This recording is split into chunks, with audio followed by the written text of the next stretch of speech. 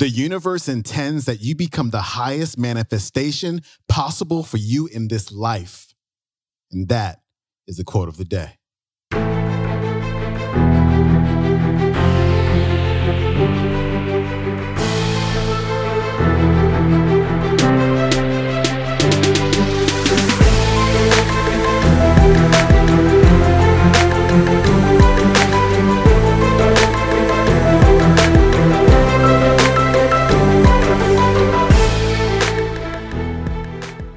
Welcome back to the Quote of the Day Show. I'm your host, Sean Croxton of SeanCroxton.com. Today's episode is brought to you by our very own Jerf Bar. Just eat real food. Clean eating never tasted so good. Available at jerfbar.com. Today, we're getting all spiritual with Marianne Williamson. And what she does today is she gives one of the best analogies I've ever heard for how to plug into the universe and grow yourself while being more connected with others. Here's Marianne. I want to talk to you today about your relationships, our relationships to each other, but in the context of our relationship to the universe and to God Himself. We're making a mistake if our spiritual conversation is relegated to me or to you. The spiritual conversation is by definition about us. The spiritual conversation is about we. So let's begin by contextualizing the universe and seeing the universe like a house that is wired for electricity. And you and I are lamps. And the lamp could be tall, it could be short, it could be any color, it could be any shape, it could be any design. The power of the lamp has to do with the electricity that causes the light to shine through it. So no matter what the lamp is, if it's not plugged in, it doesn't shed any light. And the light does not come from the lamp. The light comes from the electricity. Now, A Course in Miracles tells us enlightenment is a shift in self-perception, in self-identification, from body identification to spirit identification. If I only think of myself as my body, as my circumstances, as what happens in my life, all about me, all about mine, I'm identifying with the lamp. If I identify with my spirit, I'm identifying with something much bigger than me, something which flows through me, something which extends through me and lights up the entire universe. To the extent to which I think of myself as a lamp whose only purpose is to plug in so that light might shine through me, that is how I actualize and become the lamp that I can be. Now, the universe itself is intentional. So when we talk about my intention for this or my intention for that, that can actually be misused. If we think in terms of the intentionality of the universe, something much bigger is going on. When you have an egg and it meets a sperm, they come together, and then all of a sudden these miraculous occurrences begin to reveal themselves. Cells begin to appear out of this natural intelligence, which is the electricity of the universe. It is intentional. It is so intentional that not only do cells appear, but cells actualize, and then they begin to collaborate with other cells. And the next thing you know, you started with an egg and a sperm, then other cells begin to appear, and the next thing you know, you have a brain. And the next thing you know, you have a spleen, and you have eyeballs, and you have skin, and you have a heart, and you have lungs. This natural intelligence that is emerging and working through these cells. And then the universe, in its intentionality, turns the embryo into a baby. So the universe is intentional, turning embryos into babies. The universe is intentional, turning acorns into oak trees. The universe is intentional, turning buds into blossoms. So this intentionality of the universe, the same intentionality of the universe, an embryo doesn't have to say, I intend to become a baby. The acorn doesn't have to say, I will become an oak tree. Rather, the embryo and the acorn are used by the larger intentionality of the universe, whose intention they are that they become the highest creative manifestation possible for them. So just as the universe intends that the embryo becomes the baby and intends that the acorn becomes an oak tree, it intends that you become the highest possible creative manifestation for you in this life. The universe already intends it.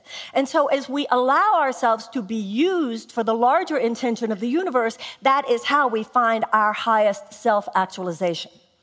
Now, this universal imprint is in nature itself. Now, let's talk about how these cells operate, not only from the time they originally emerge in the embryonic form, but also what happens after you're born, and these cells continue to operate. The lungs continue to breathe, the heart continues to beat. First of all, the self-actualizes. The cell actualizes as the best that it can be. That's first, the self-actualization of the cell. Second of all, collaboration. The cell collaborates with other cells. Third, they collaborate in order to be of service to the higher functioning of the organ and the organism of which they are part. Three things: actualization, collaboration, and service. What happens, however, in the body when a cell says, no, I don't want to? You see, this is the difference between the cell in the body, the embryo, the acorn, and you and me. The acorn doesn't get to say, no, I don't want to. You and I can.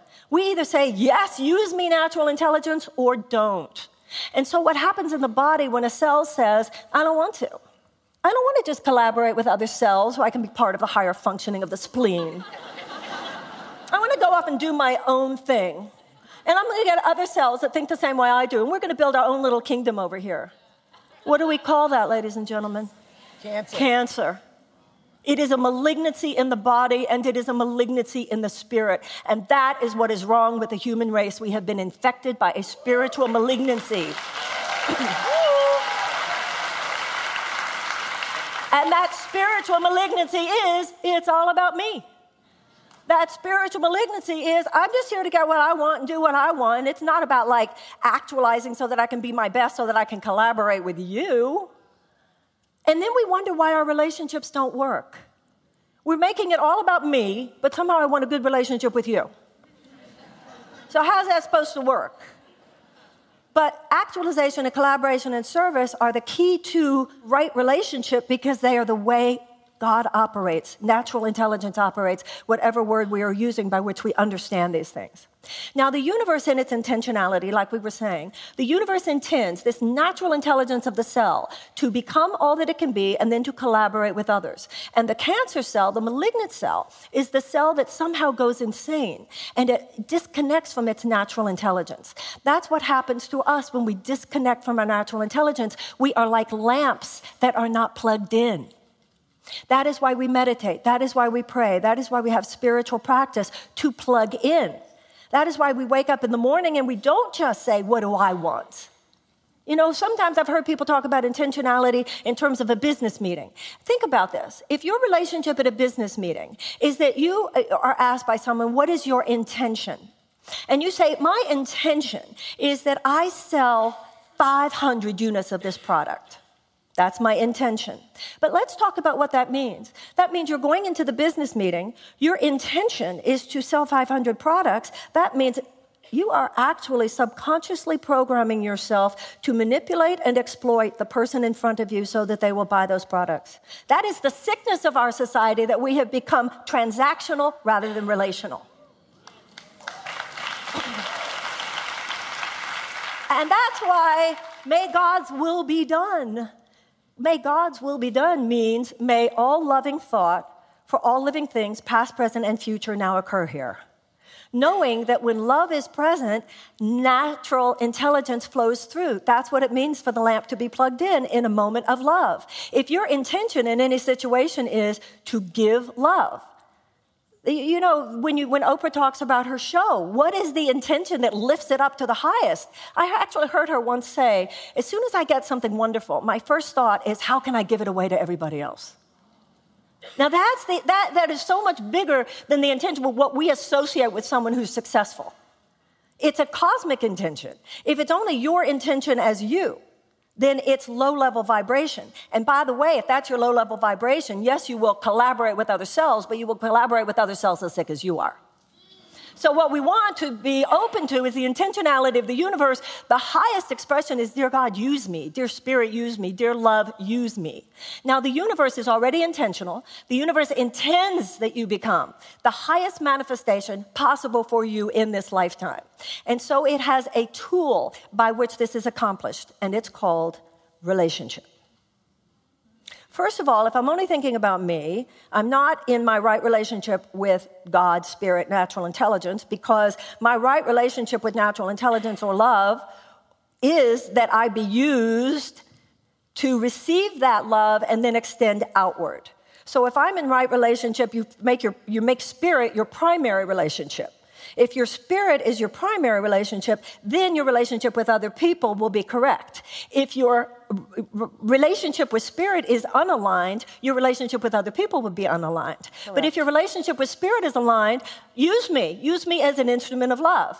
So then I don't go into a relationship with you trying to sell you something, exploit you, manipulate you, or in any level, even the most subtle levels, try to get what I want. It's so trendy these days. What are you looking for in a relationship? What is it that you want? What is it that you want? Which is really saying, how can I get other people to serve my needs as I define them? But that, by definition, means that I see myself as separate from you, which by definition is a core belief that makes me not in relationship with you. Anytime I define myself, anytime we see ourselves as separate from others, you are by definition not talking about the level of your ultimate reality, and your ultimate reality is the level on which you are already one with other people. You don't have to create intimacy. You simply sink down into that place where how much more intimate could we be than that we realize we are each other. All right, that was Marianne Williamson. Her website is marianne.com. She's the author of so many fabulous books. Her latest book is called Tears to Triumph, available at amazon.com and your local book retailers. That's it for me. I will see you tomorrow with our Finance Friday episode of the Quote of the Day Show. I'm out. Thanks for tuning in. Peace.